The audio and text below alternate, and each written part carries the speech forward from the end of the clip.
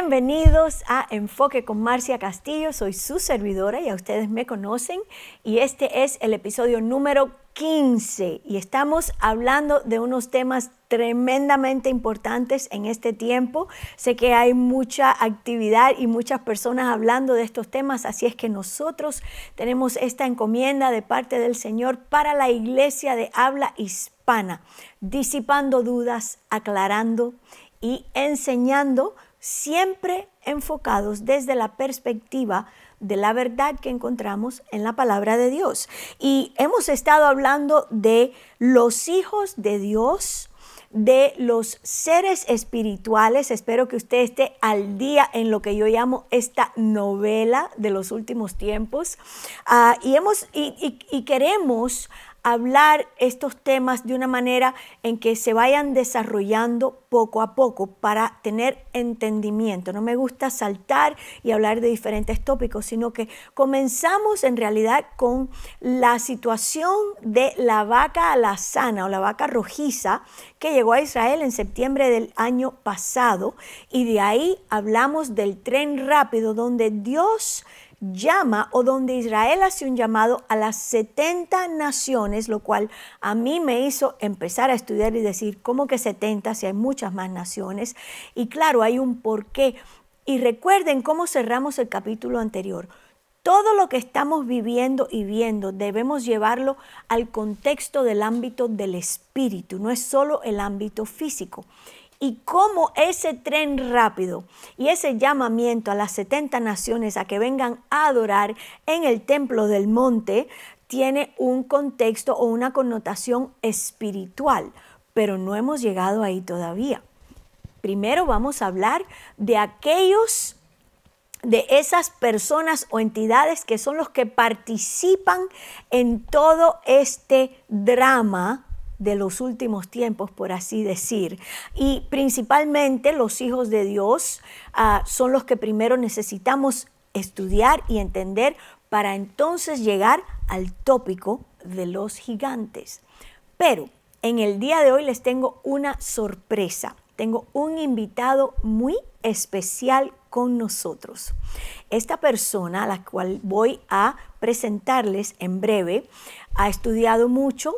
Tiene un curso en la escuela que se llama Español, donde la escuela tiene una mira profética, por así decir, en todo lo que enseña, tanto como hebraica. Y él enseña un curso que es potente, importante, relevante, necesario para este tiempo. Y es el estudio de la apologética. Así es que, sin más, voy a traer a mi invitado que está aquí conmigo hoy, al pastor Eddie Castillo. ¡Tará! Bienvenido. Gracias por invitarme a este programa. ¿Qué te parece la experiencia de estar aquí con tu esposa? Me gusta mucho esta experiencia. Pastor, yo tomé ese curso que tú dictaste, al cual recomiendo, y puede que después de que termine este segmento pongamos la información de la escuela para que usted pueda indagar y tal vez tomar algunos cursos con la escuela de Español. Pero tú dictaste un curso que yo, como buena estudiante, tomé y fui altamente bendecida, pero también impactada, porque aunque somos ávidos estudiantes de la Biblia, muchas de estas cosas que nosotros leemos en la palabra de Dios, no sabemos que son lugares que hasta el día de hoy existen. ¿Me puedes hablar un poquito de ese curso de apologética? Exacto, yo tomé ese curso con la intención, obviamente, de traducirlo principalmente al español, lo tomé en inglés, pero en realidad ha revolucionado mi vida, porque pude ver con mucho detalle, mucha profundidad, cosas que yo pensaba que algún día íbamos a poder descubrir a través del estudio de la arqueología, y me he dado cuenta que ya han habido muchas personas que lo han estudiado, que han indagado acerca de esto, y es impresionante el pensar que hasta hoy hay más de 25,000 sitios arqueológicos que prueban la verdad de la Biblia. ¿Usted escuchó eso? Voy a repetir, hasta hoy. Y digo hasta hoy, es clave pensar en esto. Hasta hoy, porque cada día se descubren más cosas. Amén. Hasta hoy hay más de 25,000 sitios arqueológicos que prueban la verdad de la Biblia. Eso creo que es algo tremendamente importante. Exacto. Pienso que en este tiempo la arqueología ha tomado, por así decir, un lugar prominente en este tiempo. ¿Por qué? Porque la veracidad de la palabra de Dios y lo que en ella se habla, es importante tener un testigo. Exacto. Un testigo. Y por eso este episodio se llama Las piedras que hablan. Y hoy vamos a hablar con este experto arqueólogo. O que quisiera ser arqueólogo. Sí, siempre quise desde jovencito ser arqueólogo. Nunca llegué a alcanzar esa meta. Decidí estudiar otra cosa.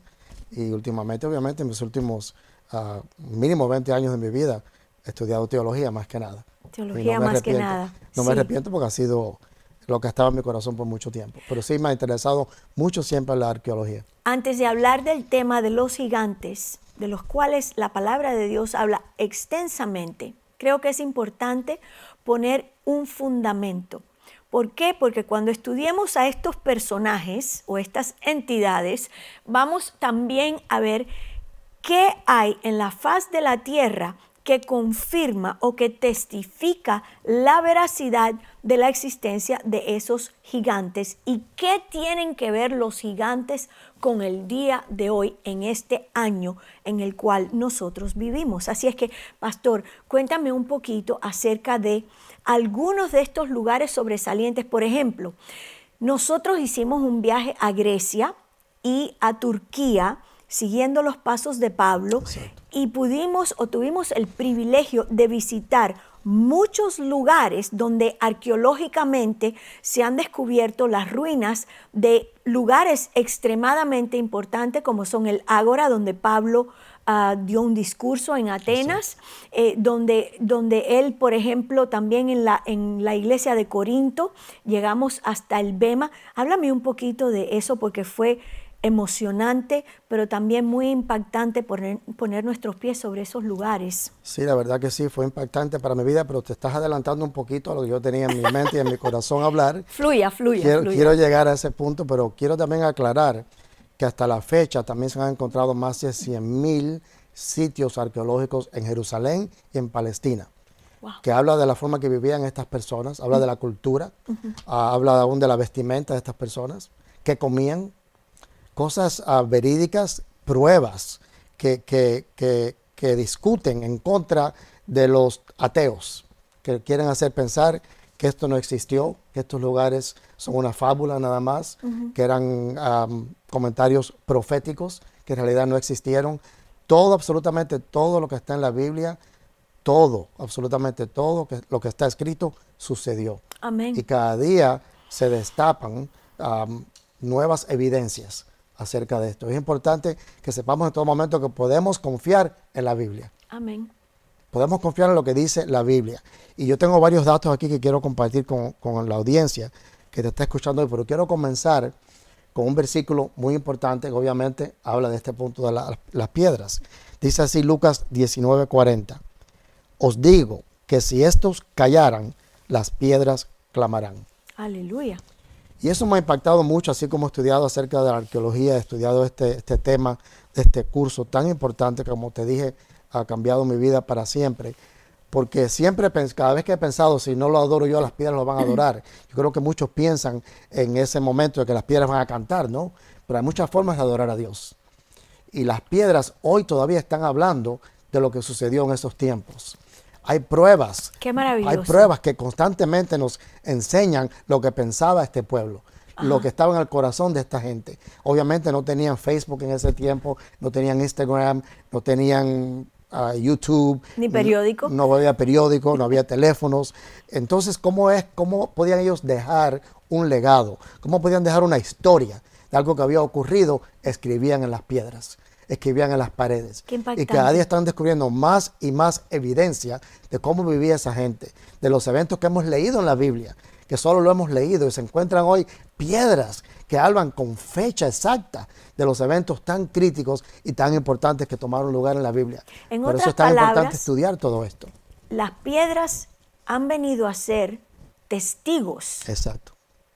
De la progresión del ser humano con Dios. Exacto. Y han dejado un rastro para confirmar Exacto. lo que el Señor puso en su palabra. Sí, a mí me ha dejado totalmente cautivado este estudio. Honestamente no puedo pensar una palabra que pueda describir mejor cómo me siento acerca de este estudio y de esta clase, que recomiendo a todos que la tomen. No importa si llevas 30 años en el Evangelio, yo les prometo a ustedes que van a quedar cautivados igual que yo cuando tomen esta clase. Bueno, yo tengo que decirte que yo tomé la clase y sinceramente no esperaba encontrarme con la calidad de información y la cantidad de información que viene a testificar. Exacto. Es un testimonio que sigue en pie a través de miles de años que hablan, por ejemplo, de lo que pasó tanto en el Nuevo como en el Antiguo Pacto. Exacto. Es verdaderamente impactante. Exacto. No sé si tú sabes, pero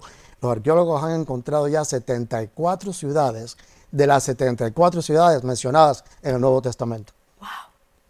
¡Qué poderoso! Esto es para refutar todos los ateos, todos los comentarios que hacen constantemente, que la Biblia está llena de fábulas, que nada de eso ocurrió. Cada día hay más y más pruebas de que todo lo que está escrito en realidad sucedió. Qué lindo, me parece hermoso. Exacto. A mí también me parece algo que abre los ojos espirituales para esos que no han podido entender. Porque al poder ver, y he visto fotos, hay un museo famoso en Inglaterra que tiene muchas de estas pruebas, lo han llevado para centralizarlo todo en un solo museo en el mundo entero, se encuentra en Londres, y ahí podemos ver, si tienen tiempo de ir a esos lugares, muchas de las pruebas de lo que han encontrado los arqueólogos en este momento. Me parece algo impactante. Exacto. Comparte con nosotros, él viene preparado, por supuesto, y va a compartir con nosotros algunos de esos lugares y nos va a explicar un poquito, ¿no? Te voy a comprar un sombrero como el de Indiana Jones. Para el próximo, ¿qué piensas? Para el próximo podcast me voy a vestir como Indiana Jones. Como Indiana Jones, y te voy a comprar la brochita y todo. No creo. Pero, por ejemplo, les voy a decir, se encontraron títulos en las columnas griegas y paredes de mármol. En el tiempo del Nuevo Testamento no tenían, como les dije ahorita, redes sociales, así que escribían todo en paredes. Pablo habla extensamente de la humildad en el libro de Filipenses, porque esta ciudad fue construida sobre títulos, egoísmo y respeto. Él fue en contra de todo lo que estaban del orgullo que había en esa ciudad, de toda la vanidad que había en esa ciudad. Fue en contra de toda la adoración a esos, habían 12 dioses principales, pero detrás de esos 12 dioses principales en Grecia habían cientos de dioses que ellos adoraban, y él predicaba en contra de todo esto. Y hasta el día de hoy ellos están muy, aman ese panteón de dioses. Sí. Nunca han dejado a un lado ese panteón de esos dioses, esos 12, ¿qué cosa? 12 apóstoles. Exacto. Y ahora 12 dioses. Porque todo lo copia el enemigo. El enemigo todo lo copia, exactamente. Amén. Y nosotros hemos estado en esos lugares. Y aunque ellos digan que en este momento no se están adorando a esos dioses, el espíritu de esos dioses sigue muy vigente en ese lugar. Ahí no se habla de Jesucristo. No. Ahí se habla solo de toda la fama, de toda la historia que tienen todos esos dioses, de todo lo que ocurrió.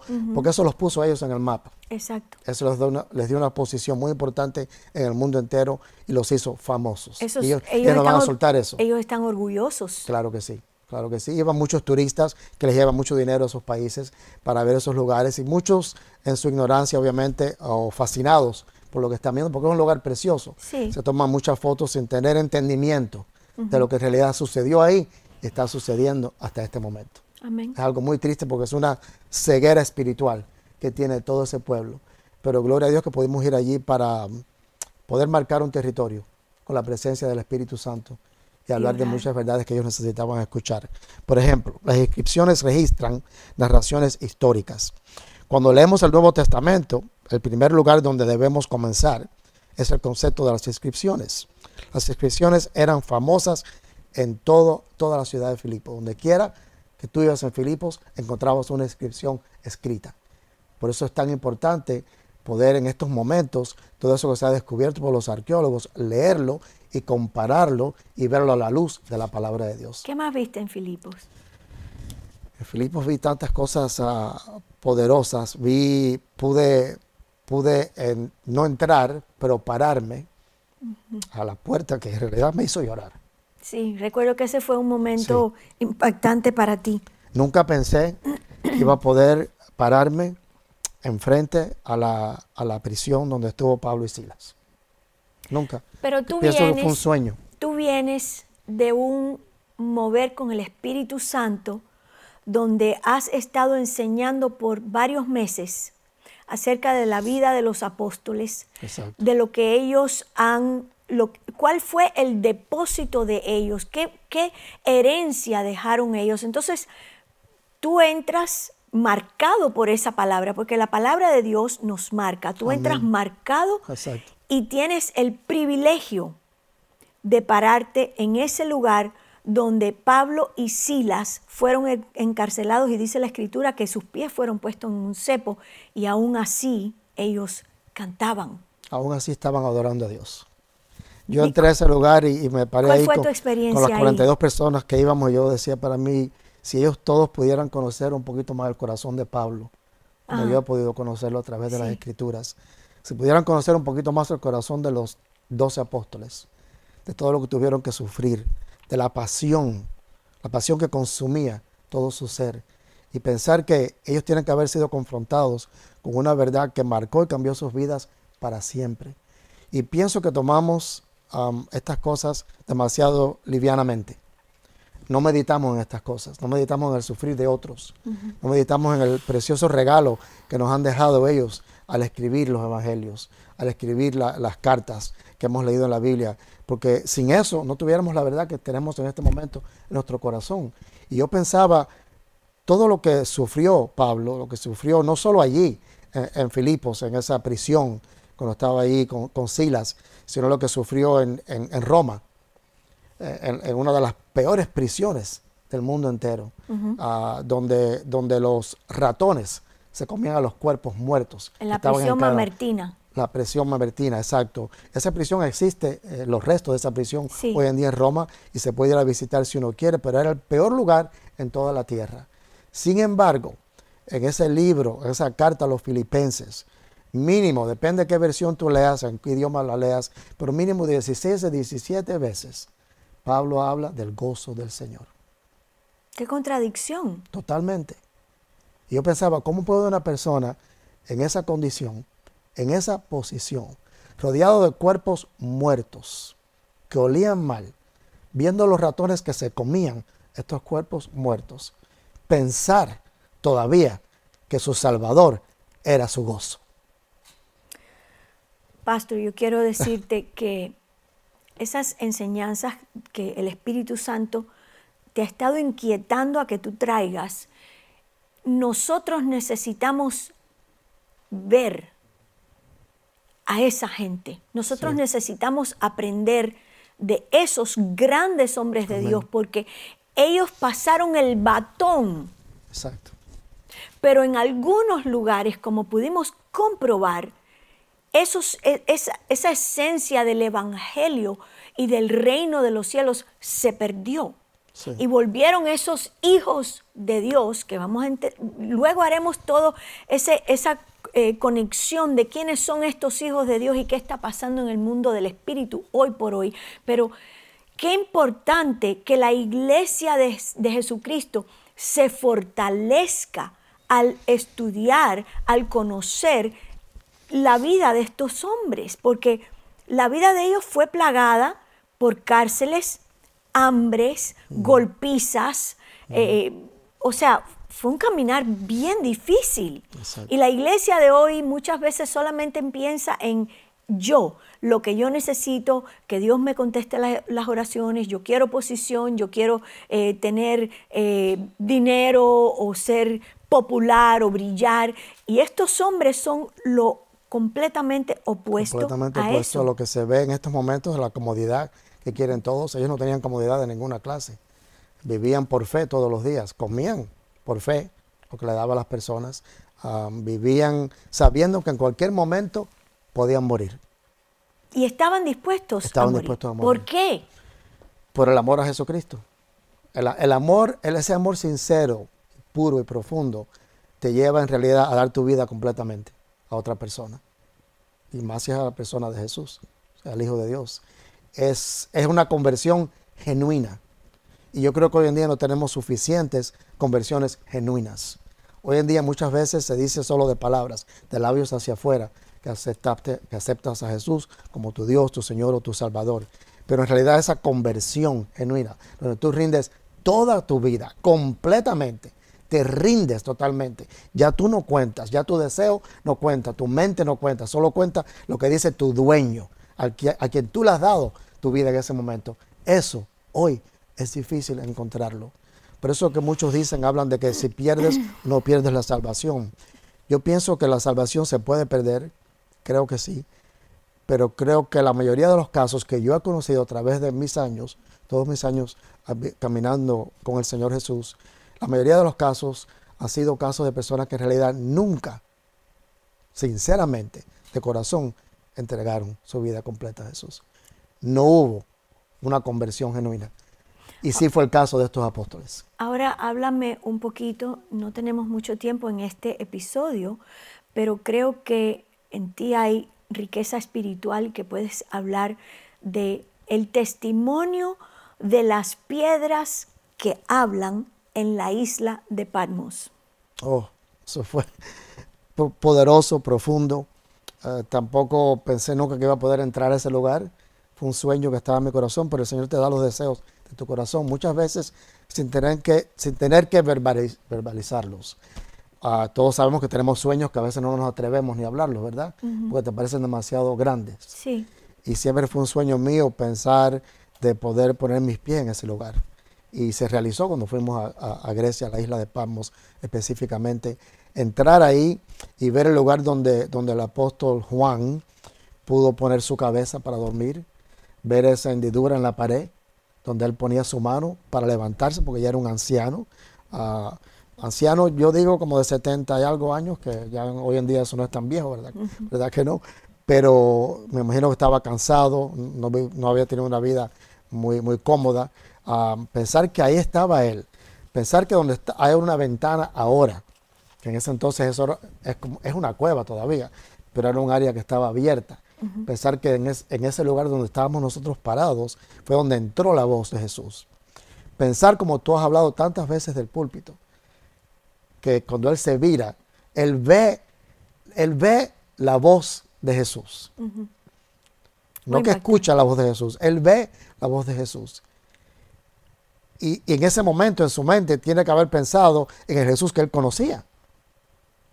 ¿Verdad? El Jesús, el joven, el muchacho. Terrenal, exacto. El muchacho que él pudo haber conocido, pero pensar, el que él vio casi seguro, pero se vira y ve a Jesús en toda su gloria.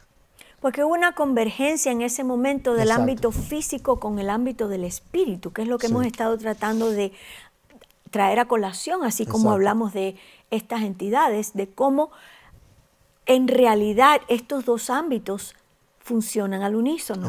Y se abre en esa cueva. Esa cueva está más que confirmada que es el lugar correcto donde estuvo el apóstol Juan, pero esas piedras quedan ahí como testigo y siguen hablando. Así es. Y fue para nosotros una experiencia, me atrevo a decir, única. De sentir que estuve parado donde se juntó cielo y tierra, por así decir. Y la presencia de Jesús llegó, siempre él sabiendo dónde estaba Juan. Aunque él estaba exiliado, aunque él estaba preso, el cielo sabía dónde Juan estaba en todo momento. Para mí eso fue algo impactante, porque me lo puedo aplicar a mi vida personal. No importa lo que esté pasando en mi vida, ni dónde estás, ni dónde esté, el cielo sabe dónde encontrarme. Amén. Y fue enviado, Juan fue enviado ahí a un lugar donde enviaban a las personas que se podían olvidar para siempre, que se iban a morir, no había escape de ese lugar. Cuando te enviaban ahí decían ya, terminó su vida. Sin embargo, Jesús sabía dónde él estaba. Muy impactante. Lo que ocurrió hoy fue en realidad que el tiempo cronos de Juan fue interceptado por el tiempo kairos de Dios. Me parece hermoso. Y cuando esos dos tiempos se unen, se realiza, se materializa aquí en el ámbito natural lo que ya ha ocurrido en el ámbito espiritual. Y ahí fue que entonces se abrieron los ojos de Juan y vio a Jesús vestido en toda su gloria. Qué hermoso. Y pudo ver al Hijo de Dios. Qué lindo. tremendo, qué tremenda experiencia. Jamás se me va a olvidar eso. Amén. Espero que en algún momento se vuelva a repetir. Amén. Aunque Amén. la primera vez es siempre diferente. Bueno, yo pienso que así como llegamos al final del tiempo de este segmento, él se ha ganado, se portó muy bien, que lo invitemos nuevamente para hablar un poquito más acerca de las piedras hablan. Amén. Así es que quiero darle las gracias por estar conectados con nosotros y nos vemos la próxima semana, si Dios lo permite. Amén.